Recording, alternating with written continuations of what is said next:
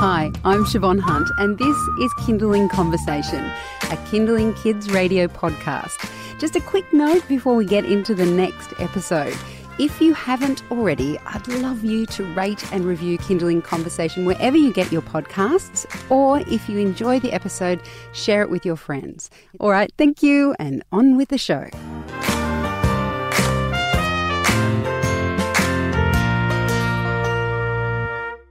I can remember when each of my children started walking. My daughter stumbled across our living room and my son was chasing balloons in my parents' house. Babies, or infants I should say, can start walking at very different ages, some quite early and others seemingly late.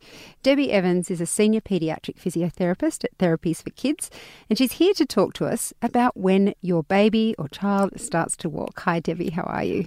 Hi. Is there an age range when we can say children should be walking? Well, now this is the big one. Babies can walk from very early, as you said. So I would call very early nowadays about 8 months, and up to 2.5. But we would start to say that it's outside the norms by 18 months. We would like babies to be walking by 13 months. And that's a confident get on and off the ground, change distance, cope with walking on the grass type walking. So most babies, we would like to be taking some steps by 12 months. But like blue eyes, green eyes, it will vary for your child, for your family, how much experience your baby's got on the floor, whether they're a risk taker, whether they're mummy's little princess that might be still in little blue clothes but still want to just be on somebody's lap. So we don't get alarmed. Doctors in particular don't get alarmed till about 18 months. But if a baby really doesn't have what I call legs by about 12 months, which means that if you pop them down on their feet, they take weight, then I would be starting to see someone. And it's so much fun to play standing walking games with a baby. You know, babies usually by 6 months have legs on your lap and they're starting to want to bounce and you start to jump. And that's the beginning of learning to walk. It's so much fun. And it's very easy for both parents to do, even at the end of a busy day, to just pop their baby on their lap and give them a little bit of a trampoline on your legs and start going. You spoke of trampolines and I have to throw this one in there. What are your thoughts on jolly jumpers? Ask any physio and they'll just go, no way. But I have been known to use them. My firstborn, who was a 5-month crawler and an 8-month walker, so I could have a shower because he wasn't safe he could get out of a high chair. I would put him in a jolly jumper and I'd get 3 minutes to have a shower. But essentially babies are learning to stand up, sitting down in any kind of upright device. Really, children don't need devices. They need a high chair for feeding. And a car seat, and that's about as far as I'd go. So what about when people are thinking of their kids walking? A few things come to mind. So the jolly jumper, more of a fun thing to play around in, but I remember thinking, should I get them one of those carts with wheels on it? Now, carts with wheels are not something you put a child in. There's something that a child pulls to stand on. But I always thought they're just going to fall over because it's got wheels. But the thing is, they've got to learn to work out how to readjust their balance so that they don't fall over. And they're allowed to fall over. You can fall 17 times an hour while you are learning to walk. But they very quickly learn to adjust how to get their weight back, because basically a child should have most of their weight on their legs, not on their hands, when they're first learning to walk. So if they're pushing a trolley, and I love trolleys, it's just like you using the shopping trolley when you're a bit tired and it takes a bit of your weight when you're walking around the supermarket at 9 o'clock at night because you've not had time with 2 children to do your shopping. That's very different to something that takes most of a baby's weight. Jolly jumper, where they're standing on their toes rather than coming down on flat feet. The little baby walkers where they've got a table in front of them so they can't learn to judge about distance. They can't see a step that they might fall down. They can't get to the world because you can't transfer out of a walker, a baby walker, to the couch. Whereas a little trolley that you're talking about will take you to the couch where you can transfer off, and you can then climb onto the couch, and from the couch onto the back of the couch, and learn to turn around and get down. So that's an adjunct to independent walking, whereas the others are almost containment. You're listening to Kindling Conversation. We're speaking with Debbie Evans. She's a senior paediatric physiotherapist at Therapies for Kids, and she's talking to us about when your babies start to walk. Debbie was just making the point that what we want our kids to be doing is, independently be pulling themselves up or holding onto something, but not being fully supported by a walker or some kind of device. I have heard that can be quite dangerous in terms of tipping over as well. Well, Debbie, what do you say to parents who are just always worried about their baby hitting their head when they're learning to walk? Because I seem to remember my children getting several hard knocks on their head as they learnt to walk. I continually say babies fall 17 times an hour when they're learning to walk. And as you've mentioned before, that we've had a couple of other of these interviews, and it's all about babies learning to go forward. Children are supple, they bounce, they're close to the floor. So if I've got a 2.5-year-old big baby learning to walk, that's different. They still have to learn to come forward and save themselves on their arms. But it is further to go. But a little tiny tacker between 8 months and 12 months learning to walk, they're close to the floor. They've got a big fat nappy on.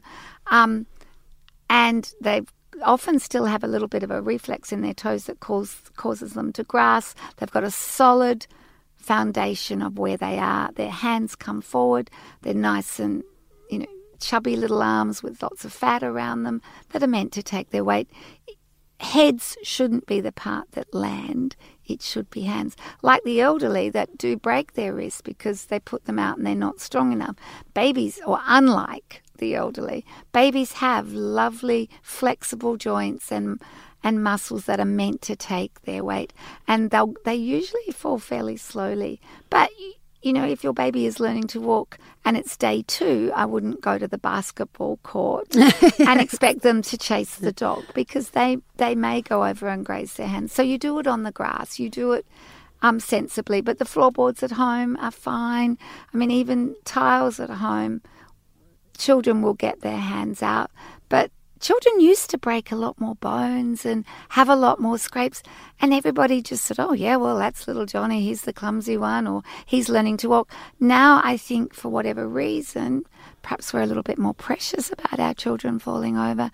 We don't, our children aren't perhaps outside as much to have those experiences because we aren't living in big communities, not going to grandma's, and they're maybe going to childcare where everything has the soft play underneath. The parks have the soft play.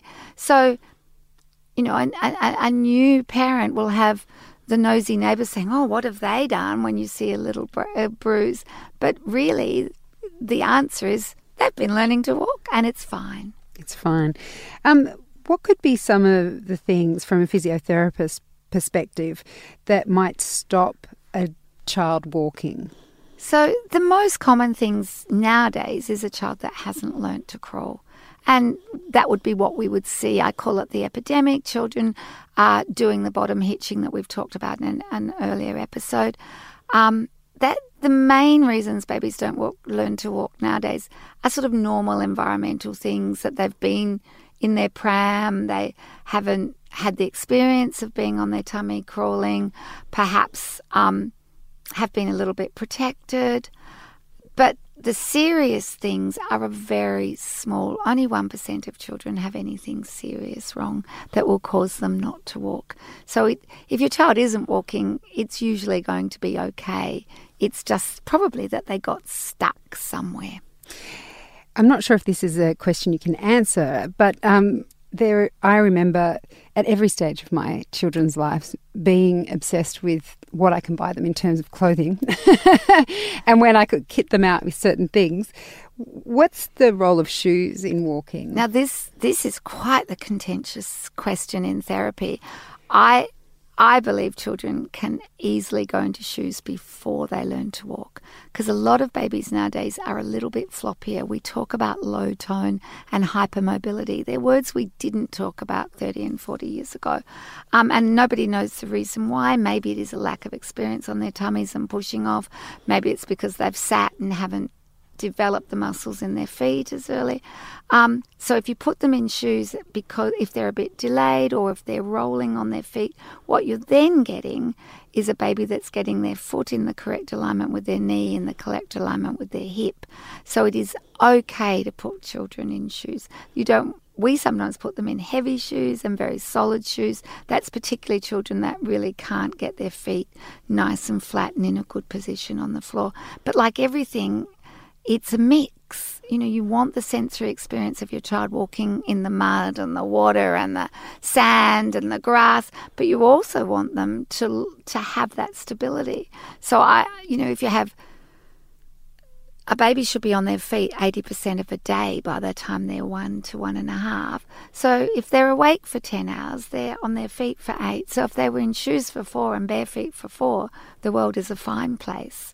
And in Australia, where it's hot a lot of the time, you do want them to be able to go outside and toddle on the hot cement and in the grass and on your patio and without worrying. So therefore a shoe, there's all sorts of shoes. We definitely talk about shoes that give ankle support and aren't going to hinder their walking. So pretty little shoes, little baby Crocs and things like that are probably not a good shoe for an early walker, but a good, solid, old-fashioned Clark sandal that don't do my favourite shoe anymore are good. And even a little sports shoe, a little Nike that holds them. Because, by 18 months, they're trotting, they're really moving, they're covering space. And so they've got to have learned to adapt to that. And you can see shoes as strengthening. If you go to the gym and lose weight, shoes are a little bit of weight on a little poppet's feet for them to develop some more strength. But you do need balance. Debbie, it's very interesting as usual. Thank you so much for your time today. It's been enjoyable. Thank you very much. That's Debbie Evans. She's a senior paediatric physiotherapist at Therapies for Kids. And as Debbie referred to in that interview, we've spoken to her before about tummy time, about babies before they start to crawl or move. And then we've got a whole interview about crawling. So if you'd like to refer back to them, just head to our website. You'll find all the information there.